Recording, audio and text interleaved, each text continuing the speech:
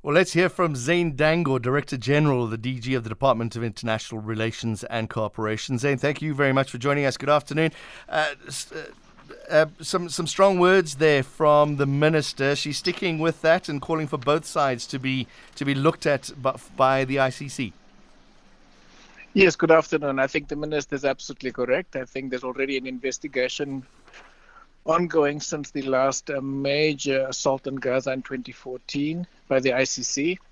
The problem is that investigation has been very slow, and with the latest atrocities, what we are asking, together with many others in the world, is that the prosecutor of the ICC takes the investigation into war crimes, whether in Israel or in Gaza or the West Bank, quite seriously. But I think with the kind of atrocities we're seeing in Gaza, that the investigations need to be sped up. We think that even if it means that even though there is an ongoing investigation, the current investigation is a result of a self-referral by the Palestinian Authority around about 2015. We think that right now other state parties should make a demand that the investigations proceed with speed. Before we move on with that, I hate whataboutism, but the same minister wasn't a fan of the ICC when it came to Russia and Ukraine. I don't think that's accurate. I think if you look at the actions with Russia, Ukraine immediately, DERCO immediately issued a legal opinion that said we have to abide by our national, international obligations. And that's why President Putin actually did not come to the summit. We responded to the calls by international community. Even many of them were not state parties to the ICC, asking South Africa to abide by its obligations to national international law. And you would see DERCO's statements, including from myself, saying we will abide by this. So I do think that we've complied, and we stayed in the ICC because we think it's an important institution that will deal with impunity at an international level, especially for crimes that are of great concern to the international community. And the crimes taking place in Gaza at the moment is of international concern to the international community. South Africa pulling the diplomatic crew out of Israel, is that a sign that there is more support from South Africa for Palestine than there is for Israel? Well, I don't think this is a situation where you can have more support for one side or the other. The one is an occupying power. An occupying power is not an allegation by South Africa. It's a statement of fact by the International Court of Justice. And it's an occupying power since at least 1967. And it's not a situation where two countries are at war with each other. This is a situation where there's an ongoing conflict by virtue of an active occupation being in place since 1967 against all numbers of Security Council resolution and General Assembly resolutions. South Africa has taken a position that the occupation must end. The violence associated with the occupation must end. It's been a position since at least the dawn of democracy in South Africa. And so that's why we're calling for an end to the occupation, and we're calling for credible negotiations towards a two-state solution. I think the withdrawal of the diplomats, and one sees that other countries are doing the same, including Jordan, who had signed an armistice with Israel, their neighbor, is a sign that the current atrocities in Gaza needed some kind of censure from the international community.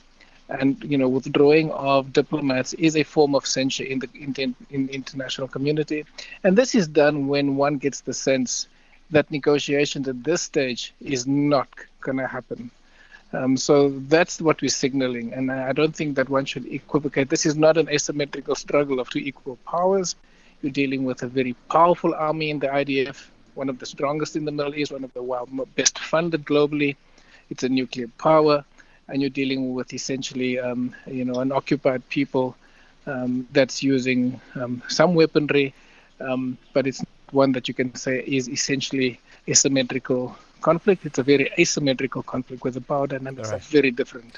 Zane, I'm going to speak to the Jewish Board of Deputies in a moment. One of their biggest issues is this alleged phone call that the minister made to Hamas leadership to pledge South Africa's support, with Hamas thanking South Africa. What is the facts behind that? Did she make the phone call? The facts behind that, and I'm glad you're asking that question. The authorities in the political wing of Hamas had asked for a call from the minister, or to receive a call. That was done maybe a week before the actual call was made. It actually coincided with the first sort of major attacks from Hamas. The call came through the normal channels. The request came through our desk in the Middle East, essentially through one of our officials, was a former ambassador in Ramallah, so they obviously know who he is. He then called me and said, can we take this call? I put this to the minister. She said she'll consider it. Once the scale of attacks became more intense, they did call me because they couldn't get through to the minister.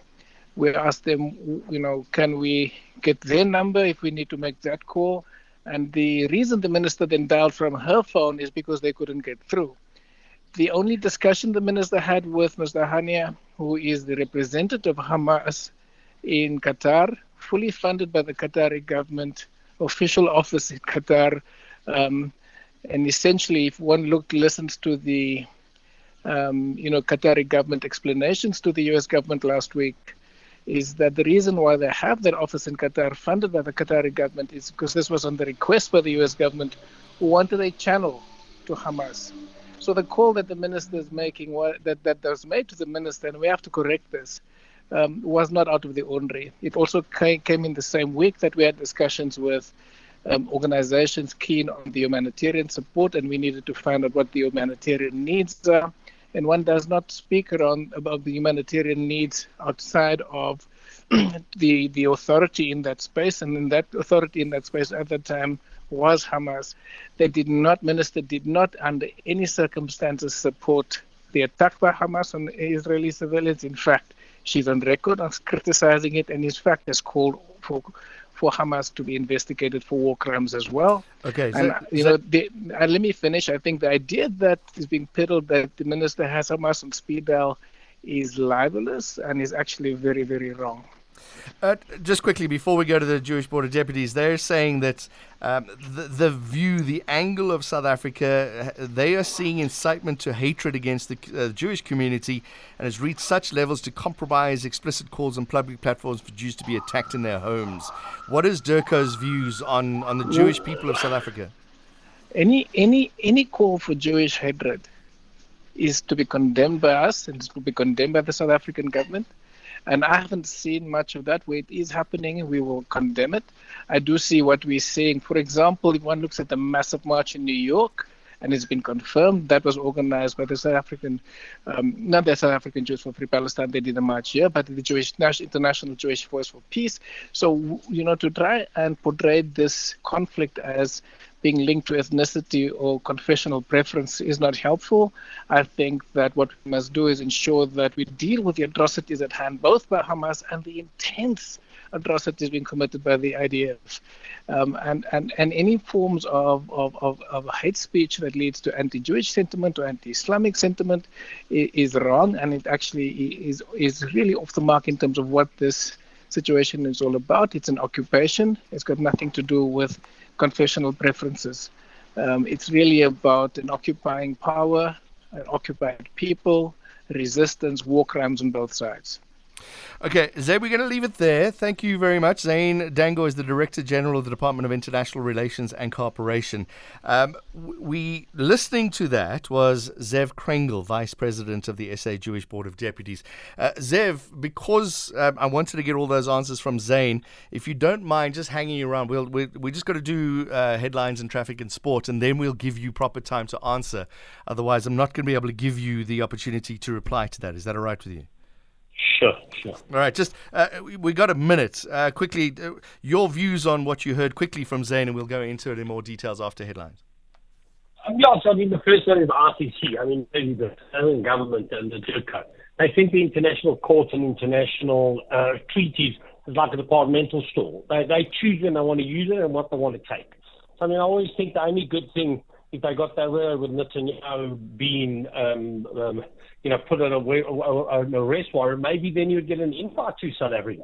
Like we invited Bashir and we allowed him to come, and only because of the DA took it to court, they knew that if they did the exact same thing with Putin, they were going to be forced, or we were going to have, as a South African country, sanctions from the United Nations. So it's all very nice, like when you call for this one, but when your friends are, then you try and get out of the Rome Statute, you try and get out of the RTC.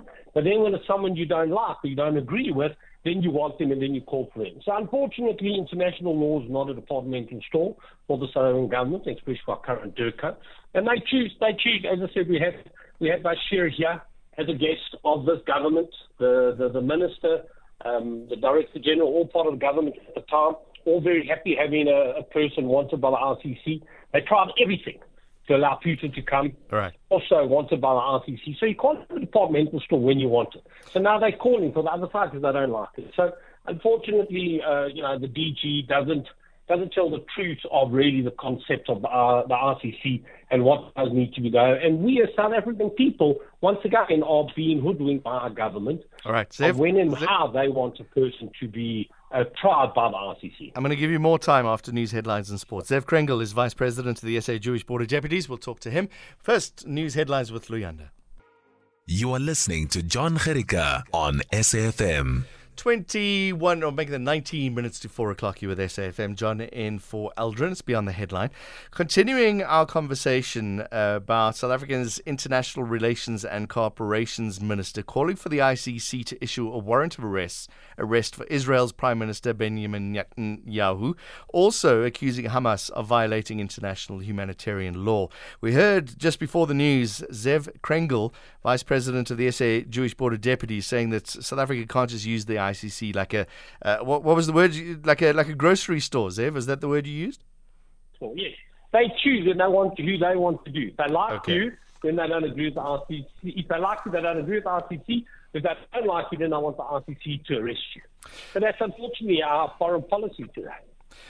I asked the last question I had for Zane Dangor, the DG of DIRCO. I was asking him about how Jewish people in South Africa are feeling hatred against the community. Tell us more about that. So first of all, I take it as a massive insult. I mean, he's not Jewish. He knows nothing about it. Then he tries to say, he's got Jews for Palestine. It reminds me of the apartheid era where we were taught by the apartheid government. Millions of blacks loved the apartheid government because look at the Bantu state and we had Lucas Magope. They used to parade them out all the time. So that's what Zane does with a couple of Jews. The majority of Jews in South Africa have seen a spike of anti-Semitism of almost 300% in the last month. 300%. Death to the Jews. We have had Tagad threatening us. That's a terror organization that has blown up civilians of South Africa that have gone to jail and are out of jail, and they get beautiful welcomes outside the American consulate. So that's what's happening. So they mustn't tell me in my community that I do represent, the vast majority, democratically elected, got a much bigger majority of community than the ANC's got of the country. And we know when we are being under attack, and we know when we're not being, and we don't appreciate someone who's not from the Jewish faith, someone who has no idea, who's never engaged with us, saying how we feel. I find it a hell of an insult. What I can tell you is because of the government's continuous bashing of the Jewish state, because of Minister Pandor continuously bashing the Jewish state at all times, it has 100% equated into a hatred for Jews in South Africa, and that's on her hands. That's on the government hands. We did hear, or I just wanted confirmation, has the government, as far as you know, engaged with the Israeli ambassador in South Africa yet? They never engage with him. So they like to dress him down. They like to get upset with him, and then she equates him also to the American ambassador. What I said on TV a while ago, the hatred for Israel, actually they hate America. Our government, the ANC government, hates America. But America's too big for them to bash. So then they go for the baby brother, which is Israel. Because you can hate Israel and you can dress them down and you can take away your people from Israel, from your embassy. If you hate America, be strong, be brave, and say, with America, we cut in town and we were drawing our ambassador from Washington. But that's what they do. It's a continuous same game. They just, the level of hatred for real democracies, for countries that have human rights, which allow gays, which allow all different minorities to live with the rule of law, was called the hatred. I just hate it.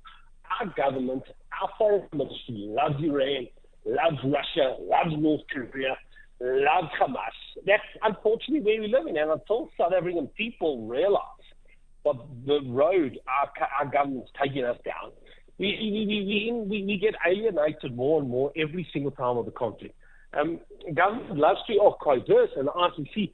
I mean, Russia does an offensive war, bombing civilians every single day in Kiev, mercilessly killing women, killing children. And we go and visit Russia, and we do all stuff with Russia. We don't withdraw our ambassador from Moscow. We give more money, and we take their arms out of the lady arm, which they have admitted.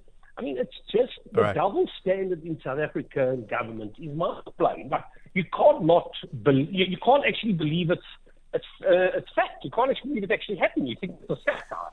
Zev, what is the South African Jewish Board of Deputies' views on some of these horrific things we're seeing coming out of Gaza? So, look, no one likes, unlike the minister, unlike the government, I hate to see anybody dying on any side. I hate to see people suffering. I hate it. We literally don't support and we don't condone any loss of civilian life. The question is who is to blame. That's the big thing. Israel leaves. There's no occupying force in Gaza. It didn't exist since 2005. Once again, it's the memory of the South African government. It didn't exist. Israel took out all its citizens. The synagogues were burnt by the people in Gaza. All the greenhouses were gone. From 2005 to 2007, it was pretty good. Gaza and Israel was very nice with no occupying force. In 2007, once again, selective memory from our previous caller. Zev, see if you can stick to the answer. What do you say about the atrocities that are currently happening in Gaza? We got the history lesson. We know the history lesson. Yes, okay. So the atrocities today are totally squarely put on Hamas. They have literally, for 15 years, built 375 miles of tunnels and not one built. They're not killing them. They're not killing themselves, Zev.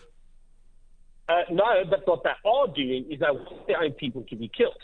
So what they do is they don't protect their own people. Then they go to another country. They do the most horrific, barbaric murders, and then they harm their own people. They are doing it. They are doing it because they could stop the killings tomorrow. They could stop the bombings tomorrow. So could Israel. Give back the hostages. So could Israel. Israel can't. Now, Israel can't do that at the moment because Israel has been attacked by the enemy. It can't do it. We actually can't. Israel can't do it. It can't stop now until it gets its hostages back and until it can secure its border.